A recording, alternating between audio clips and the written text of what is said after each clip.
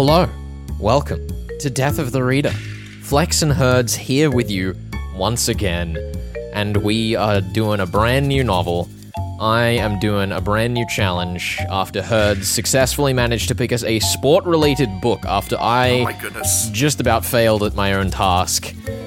We are talking Naomi Hirahara's Sayonara Slam, the sixth book in the Maz Arai murder mystery series. First 6 chapters.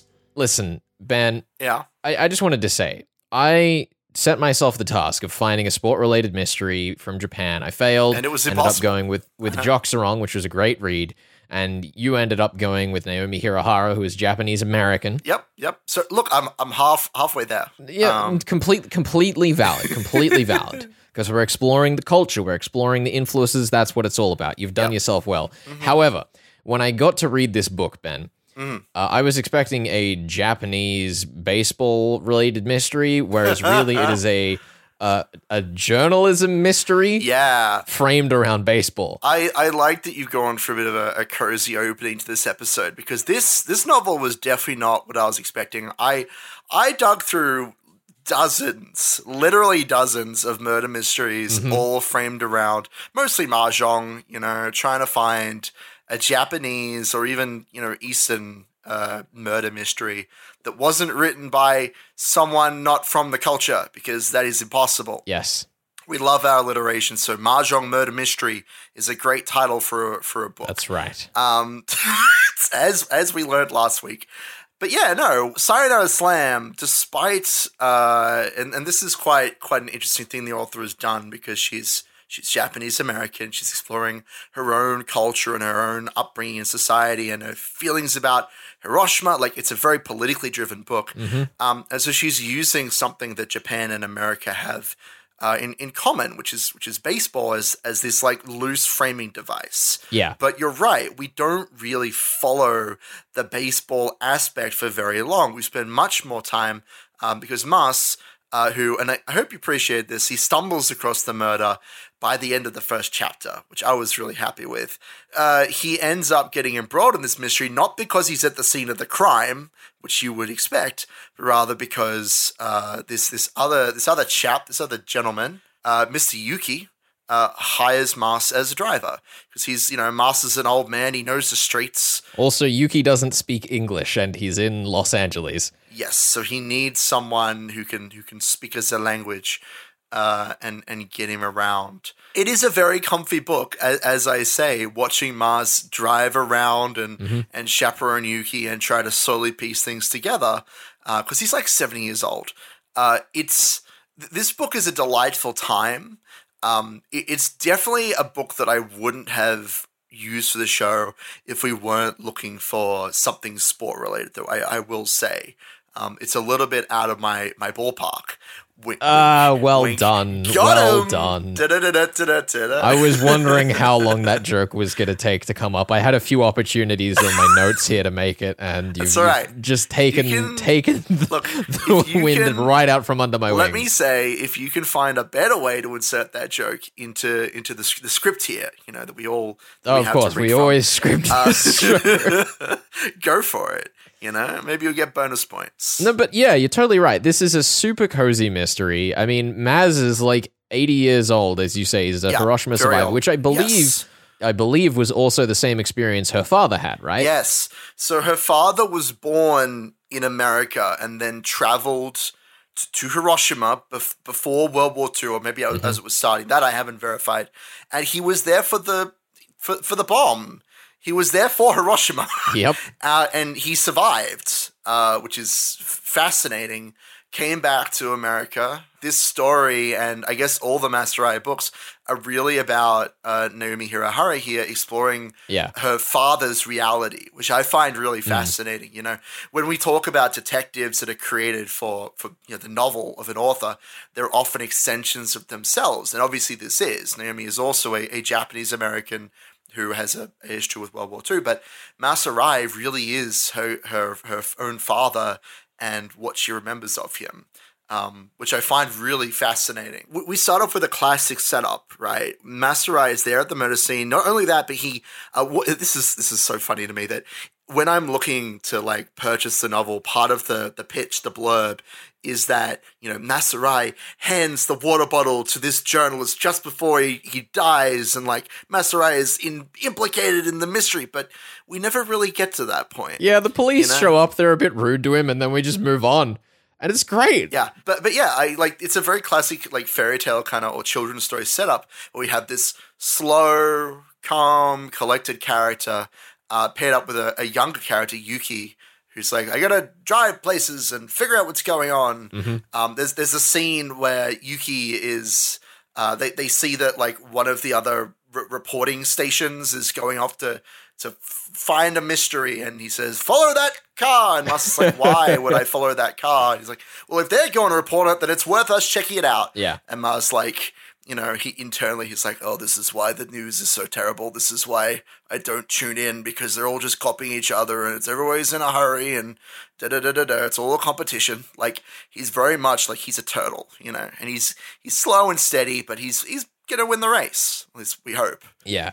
Now, the other thing I did want to talk about, and this is the first downside I want to bring up to this story, is that alongside it feeling very relaxing and chill and just being an enjoyable read, it feels kind of cluttered by its mystery. My concern is that when the most engaging part of this mystery is Maz and his personal struggles, I'm worried that the kind of technical details of the knuckleball pitches and all of that from the beginning of the novel is going to come back to bite us later. Yeah. There is the potential that that's just part of the framing device. Sure. So realistically, this is a super, super minor point. I just really hope that as we press on with the novel, it latches onto what's best about it rather than trying to drag it too much back towards the mystery, because despite being a mystery series, I think that that's not the strong suit of this story. We'll talk about this in the last part of the show today, but I am extremely confident on the who and the how, but the why. Yeah, we'll find out. Look, I'm curious to see how well you do with this. That's all I'm going to say. And we'll see if you can nab yourself some points. I think the other thing that I did want to talk about with this novel is, I guess, just as a Western reader's experience going through the way that it tries to do Japanese accents and speech in the text is really interesting. Yeah. I really didn't get it until I dove into the audiobook, which you were going through from the start. Yeah, Herds. It's great. It's great. When I listened to the audiobook, I thought that the voice actor was like putting in all this language to just spice things up until I actually saw the text. I kind of love it. I kind of love the way that Naomi has tried to differentiate all the characters by their different dialects. Yeah. It's very interesting. I think that she's done a really good job of it, but I think that the struggle that I had and the reason I ended up switching to the audiobook is because I haven't grown up around that culture. Some of the accents, and particularly some of both the Americanisms from California and the particularly Japanese Americanisms and the code switching between the languages. Yeah, like just reading them, the way that they're sounded out phonetically is probably accurate to how a Japanese person would sound them out, or how someone familiar with it would sound it out. But I was just reading the words completely wrong until I went to the audiobook, and it was like way more clunky. I was like doing my best to try like put on a Japanese accent to say some of the words and being like, that doesn't make any sense. That doesn't fit. Anyhow, Herds, I think we will call it there. Throw to the tunes. Bring it in, Paul Meter, our wonderful musician. Paul Meter. We are discussing Naomi Hirahara's Sayonara Slam, the 6th Maz Arai murder mystery. We'll be back with more of that in just a second.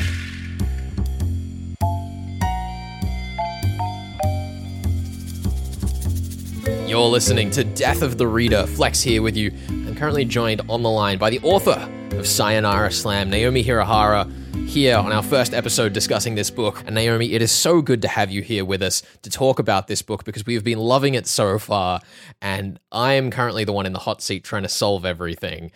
And I don't know where to begin on that front, because from a murder mystery perspective, I think that the murder mystery of this book is really secondary to just how great the character of Mazurai is, because he's just so heartwarming. Yeah. I mean, it's funny because I've written about, I guess, 10 different murder mysteries, and 7 of them feature Mazurai. So I actually went back and started rereading Sayonara Slam for myself. And I was going, this is one crazy book. I mean, it's kind of like a game of baseball in that there's so many different players. And if you're really into a sport like baseball, you know that there's history, superstition, tradition. It's all steeped within.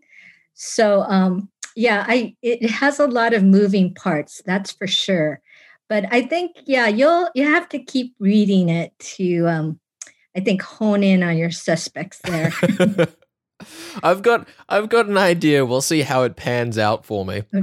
When we look through this book, we came into this book expecting it to be a sports murder mystery, which it is, don't get me wrong. But the thing that really struck me when we got started is that it diverges from sport really quickly into a story that's really about journalism, which I understand you've been a journalist for a lot of your career as well. So how is it that you go about seeding aspects like this into a murder mystery story to kind of critique the industries that you're most familiar with? What's it like putting that critique into the form of a murder mystery? It's kind of interesting. In most of my murder mysteries, there is a journalist.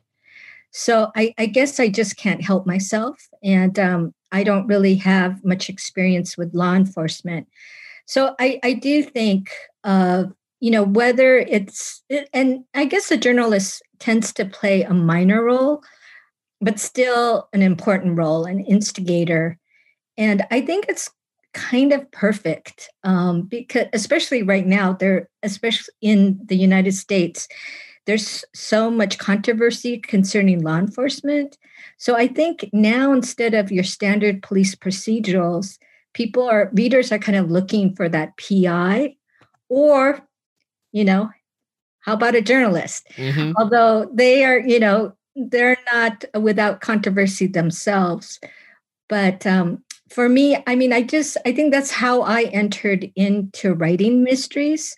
I've been in conversation virtually a few times with Michael Connolly.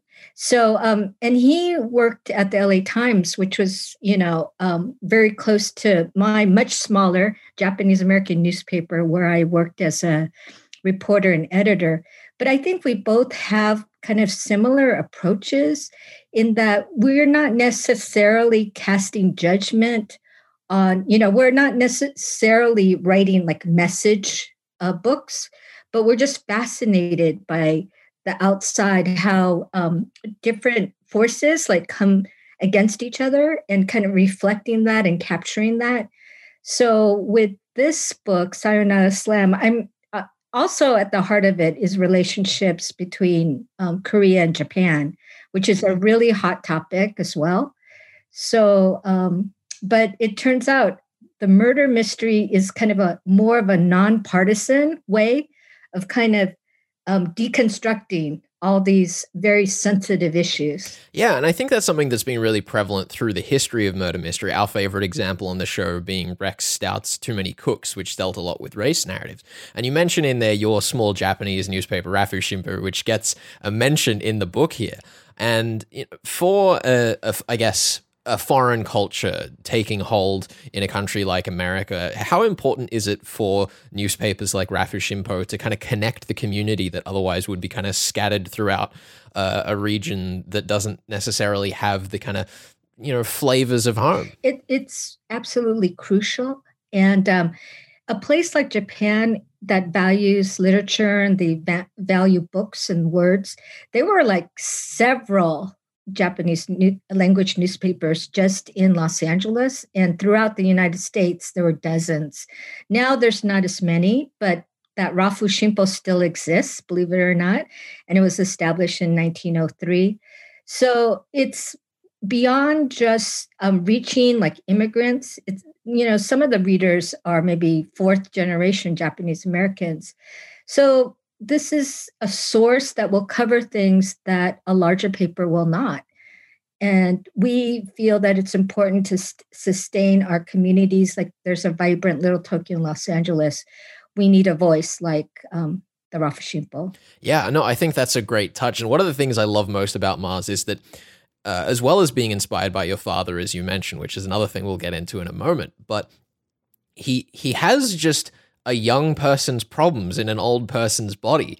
And it's so heartwarming seeing him go through relationship struggles and family struggles in a way that I guess feels extremely accessible and is probably totally normal, but framing it in that way is, I think, really unique because it humanizes him in a way where you think of your grandparents as these kind of old, out of touch people, but suddenly Masarai puts them back into just an ordinary human's mindset. You know, how is it writing a character like that based off your family and giving them these problems that are so relatable?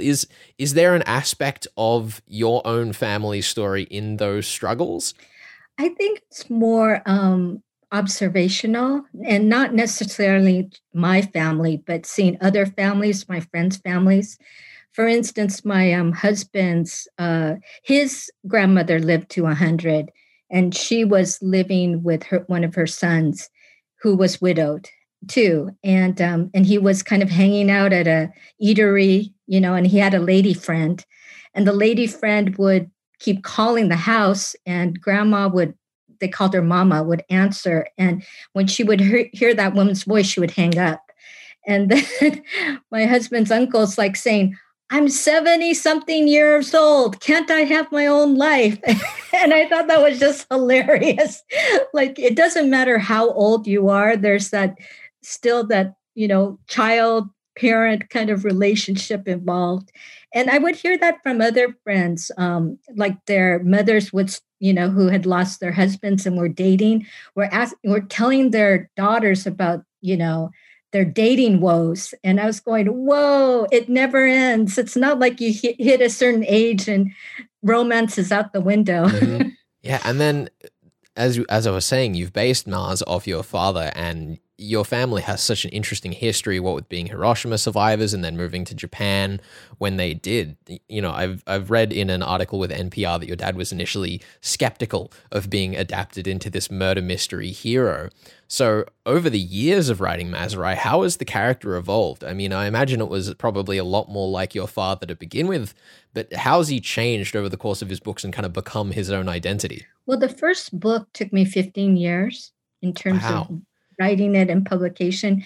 And I think part of it was I was pretty young when I started it. So to write about, number one, a different gender and also someone way older than you, I think, it took me to kind of grow into writing that particular story.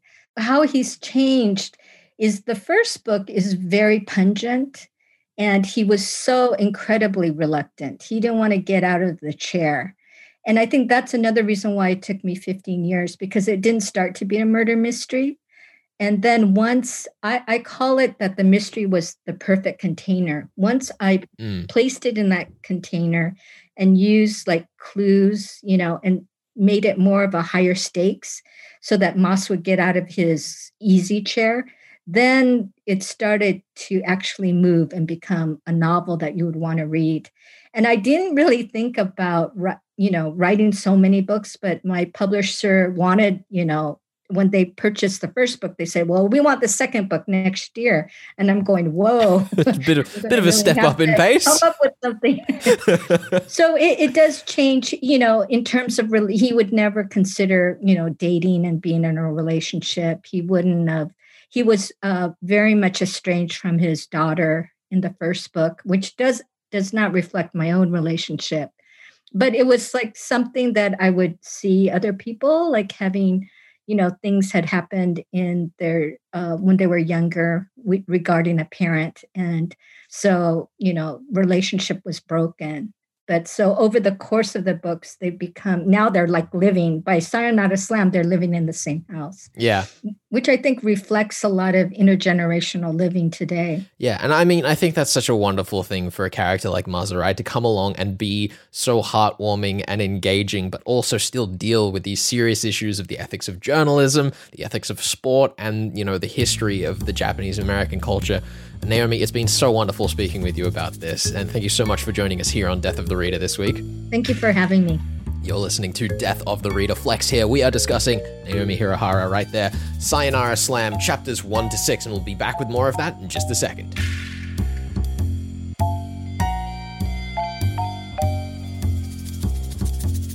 You're listening to Death of the Reader. Flex and Herds here with you. We are discussing Sayonara Slam by Naomi Hirahara, chapters 1 to 6. Herds, I have got a mystery to solve. I know. I'm excited to see how you've done with this. I feel like I haven't given you like a lot of space to work with. No, you definitely have not. Maybe you'll surprise me and just pull a murder culprit out of your hat immediately and just go home with all the marbles. Listen, I think that the Who in this novel, the only problem I have with picking Who is that it may be too obvious. Okay. Because, as we've covered before on this show, my standard method is to lay out my most likely culprits, go through them, and reread the section with them in mind and see if it fits. And going through the knuckleball pitches, going through the other journalists, no one fit. Okay. No one, particularly Amica. Amica I was really suspicious of. Okay, interesting. Because of the way that she's introduced, and she, comes in with this aura of power to the room when they're talking about all the journalists at the start, and then it says that Itai was about to break some big news for Japanese baseball. I was like, aha, it's Amica, and she's trying to take him down and get his story, or she's working for the people behind the corruption that he's trying to expose, or something like that. Oh, damn. But then I read through the rest of the novel, and that was just about the only characterization she's had so far. Interesting. On the other hand, Sonny Hirose had the victim stay with him, had access to his medication, had similar medication to him, so knew how it worked, and, has this weird conversation where he says, it was bound to happen at any point after the police have publicly declared that it was cyanide poisoning. Interesting. If that isn't a man trying to cover himself, I don't know what is. So Sonny Hirose, you believe, is the culprit here? Absolutely no doubt a little bit of doubt. Just a little bit of doubt. A little bit of doubt in my mind. It's interesting. I'm surprised you haven't gone for Amica. She is a very strong female character, she's just doing it for herself, trying to get that story. Yeah, I think Amica is still going to be involved in the broader narrative of this story. Interesting. In a way that is befitting of her introduction, but I do not think that she is going to be the culprit. Okay. I think that the mention specifically of that his drug for blood pressure that may have been swapped out was like the big linchpin that set me off, aside from his comment that I mentioned. So it's a weird one, because I think that this mystery is in that sense very straightforward, that the man he was staying with had some grudge against him, swapped his medicine out because he knew how it worked. I don't know how he had access to the chemical cyanide or whatever, but at the same time it is mentioned that he ran a jewelry store, and I know that cyanide is it's like a cleaning chemical in some senses, right? So that would be the most likely explanation as to why he has access to cyanide, though that's still a bit flimsy. But it's like a weird one, right? Because in my mind, it's so obvious to the point where it's almost too obvious. Sure. But it's not too obvious because the novel has said so. Okay. He's a very suspicious character. He has opportunity, means, and declares it in a very weird way, but he doesn't really have a tangible motive thus far. I was going to say, it sounds like Amica or maybe one of the other reporters or maybe even one of the players might have a more tangible motive. Maybe this Sonny character is being used in some way as part of a plot. Who knows? Maybe he's an accomplice, but you seem to think he's the killer. Yeah. And I would love to know why you think that is, if you think there's any sort of tangible motive there. It's difficult to say thus far. I think that there's a lot of detail to unpack in that scene, and if anything, they kind of hammered you with information in that scene. They do that a lot. Like, there's, and this is what I was talking about in the first part, where it feels a bit crowded by the mystery, right? They hammer you with, I used to work at a jewelry store. He would have dropped dead at any point. He was staying at my place. I had the same blood medications, just one after the other. And it's kind of like beating you over the head with all of these different details. And again, that sometimes can make it feel a bit too obvious. The only thing that I can grab onto in that scene that may constitute motivation, when we're bringing up the prisoner of war camps, and I think thematically that is fitting for how Maz Arai appears as a character, being very involved with the broader contexts and struggles of World War II. Sure. It's kind of a struggle to sit here and accurately pin it on Sonny, because he is a bit too obvious. I enjoy the way that this mystery is still making me doubt myself when there's a part of me that feels it's really obvious. I think that that's actually well done puzzle construction thus far, if this is the case. It does widen the pool somewhat. There's a lot less of those, like, eliminating scenes. Like, okay, so this character did not have access to the key, or this character, never had a conversation with this person. They could not be the killer. So it gives you, as the person trying to solve the mystery, a lot more freedom in this open circle mystery to kind of wade through all of the various bits and pieces of mostly irrelevant information. Mm-hmm. It's great for world building. Don't get me wrong. It's a really interesting move to pull off as a mystery writer, because the way that I think I have found most effective to unravel a mystery that does this is saying, why is this here? Sure.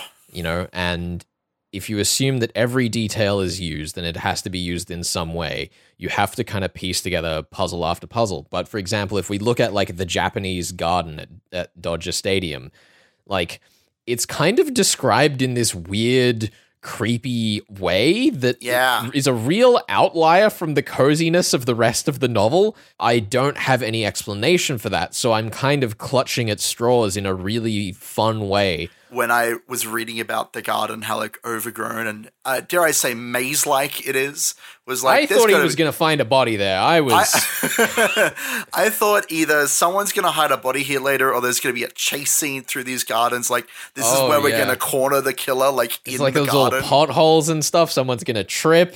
Chekhov's pothole. I did want to mention, before we run out of time this episode, because I thought this was funny, I wonder what Naomi means, and maybe you have some ideas beyond just the fact that he's, the murder victim. It's actually is Japanese for, like, ouch. Like, it's sort of onomatopoeia for, oh, I'm in pain. I don't know if there's any more significance there. I just think it's a very interesting choice to say, all right, this person gets killed in the opening chapters.